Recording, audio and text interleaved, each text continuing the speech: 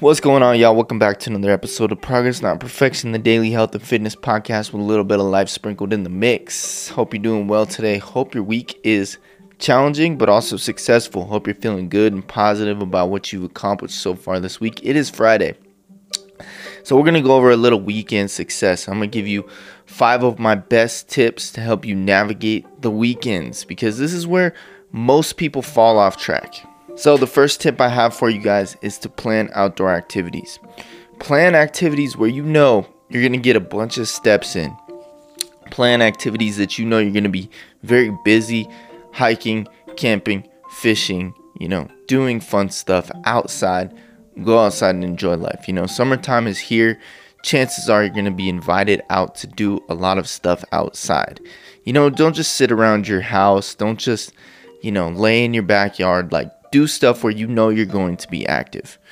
And that's going to help you get in lots of steps. It's also going to keep you busy. And the busier you are, the less you eat out of boredom. I know for me personally and many of my clients, when we are surrounded by food in a pantry full of delicious food items, it becomes extremely hard to resist those temptations, especially when we are bored. So make sure you have a plan. If you get invited out to a barbecue or something like that, here's where the next tip comes in handy. Number 2 is bring snacks. I know that I say don't snack a lot when it comes to your nutrition, because I think snacks they can be helpful, but they're not necessary. I'd rather just eat bigger meals, but some people do really well with snacks. Especially if you know you're going to be outside all day, you're going to be out in the sun, you're going to be hiking, you're going to be camping, fishing, whatever you're doing. You definitely want to bring some snacks with you.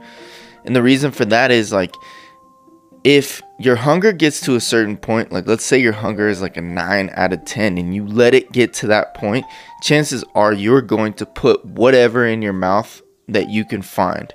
And chances are it's not going to be the right food to reach your goals. Chances are it's going to be the thing that is going to put you over your calories. It's not going to be high in protein. It's going to be super high in dietary fat, and it's just not going to make you feel good about your choices. So bringing snacks with you is a game changer. Bring some protein bars, protein shakes, protein powders, some jerky, or you can bring some big things of fruit. Go to the grocery store if you know you're going to be going to the lake that day. Bring some cut up fruit. Go to the grocery store and buy a bunch of cut up watermelon, pineapple, mango. Go buy a bunch of fruit, because it is extremely, extremely hard to overeat on fruit. And if you're going out to a barbecue, chances are they're just going to leave a bag of chips out, right? And a bag of chips, there's nothing wrong with eating chips, but if there's a bowl of chips and you don't actually intentionally grab a plate of those chips, grab a handful of them and try to put them in your calories, put them in your MyFitnessPal, and then just snack on a shit ton of fruit until you get to that main meal. If you're having a barbecue, there's going to be a lot of protein, so you're probably good to go there. But it's what you eat before the food is ready that really fucks us over. So make sure you bring some snacks, make sure you bring some fruit, make sure you bring things that are going to help fit into your goals and your what you want to achieve. So don't let your hunger get to that point where you're punching yourself in the face and you'll eat anything in front of you. Number 3 is have a plan or log your food ahead of time. So this is more so if you're going out to eat, if you're going out to a restaurant, or if you have plans of Sunday brunch or something like that. Go online. Almost every single restaurant has a menu online. And what they're going to have is sometimes they'll even have the calories listed on their website. And if they don't, that's totally fine. You can estimate it. So if you're going to a brunch spot and you know that you're going to get the Eggs Benedict, right? Then cool. You can just go on MyFitnessPal, type in Eggs Benedict, right? And it's probably going to give you a couple options. They're probably going to be high in calories. It's probably going to be 800 calories for just the Eggs Benedict alone, right? And then you're going to get a side of house potatoes, right? So then you enter that in MyFitnessPal, and then maybe you get a side of toast as well. Then you enter that into MyFitnessPal, and before you know it, you're probably going to have a very high calorie breakfast. Probably going to be 1,400 calories, maybe a little bit more, maybe a little bit less. but at least you know what you have going on for the rest of the day, and maybe it'll help you make better choices. Maybe you don't want to blow out 1,400 calories for one breakfast and then have like 200 to 400 calories left for the rest of the day, or maybe nothing at all for the rest of the day. That sounds terrible. Make sure you track. If you know you're gonna have a mimosa, make sure you put that in there, right? If you're gonna have a glass of orange juice, make sure you put that in there. If you're gonna have some coffee with creamer, make sure you put that in there. With breakfast, I'd say your best bet is to go with something that you know is gonna be a little lower in calories, something like a scramble. Something like a scramble with some potatoes in there, right? That's going to be like your best bet. And you can just modify it. Put stuff on the side. If you know it comes with like a sauce, put the sauce on the side.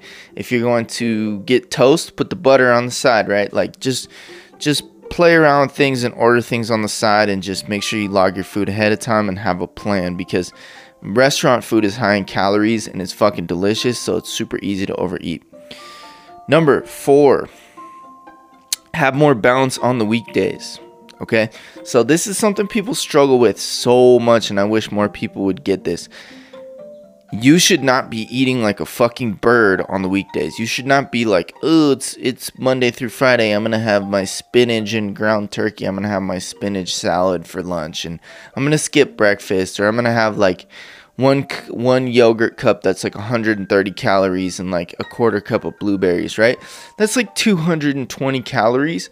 And then by the time lunch hits, by the time 12 o'clock hits, you're like ready to eat whatever the fuck is in the break room. You're ready to eat the donuts, you're ready to eat the muffins, you're ready to eat whatever the fuck is there, because you didn't have a plan, because you also ate like a fucking bird for breakfast. So one thing I would recommend is make sure you up those calories for breakfast, right? Have a big bowl of oats with a bunch of protein powder. Have a bunch of eggs and scrambles and egg whites and a bunch of veggies and potatoes. Like, have a bunch of food for breakfast. Like, prep your breakfast ahead of time. It's going to set you up so that your weekdays are not like eating like a bird, 1,000 calories, 1,200 calories, and then the weekend comes and your body is like super malnourished and starving, so you're just gonna fucking go crazy.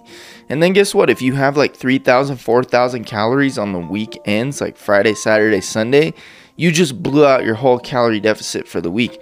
So if you were more balanced and you ate a little bit more on the weekdays, and it would actually benefit you when the weekend comes, because you wouldn't feel deprived. Like, you need to have a cheat day, because I hate cheat days. I think they're stupid. I think having a planned refeed day is one thing. You should talk with your coach about that if you have a coach. And I think that you should have a refeed day planned for the books if that is something that you feel like you've been craving. But you should not be feeling so deprived that the weekends are like a free-for-all, because it's really you're really just gonna waste all of your time and efforts, and you're gonna be really frustrated when you step on the scale on Monday. So number 5, and the last one, is just get back on track. We all fuck up. I fuck up. I'm human, right? I go to parties, I go to barbecues, I go to functions where there's chips, there's, this and that. Sometimes I don't track it. Sometimes I forget. Sometimes I'm just like, fuck it, right? And I'm sure that you will get this way too. You will say fuck it, because there comes to a certain point where, like, if you're not careful with what you're doing, that fuck it comes in, and you got to be careful with that, because if you allow it to totally derail you, and one day of saying fuck it turns into 2 or 3, now it's really, really hard to get back on track. But if you just let one day of saying fuck it turn into, okay, cool, I'll get back on track the next meal, or I'll get back on track tomorrow, right? Don't let tomorrow turn into, I'll just get back on track on Monday. I'll just get back on track next week. I'll just get back on track next month, right? July is going to be my month. Like, fuck that. You got to get back on track the next meal, the next day.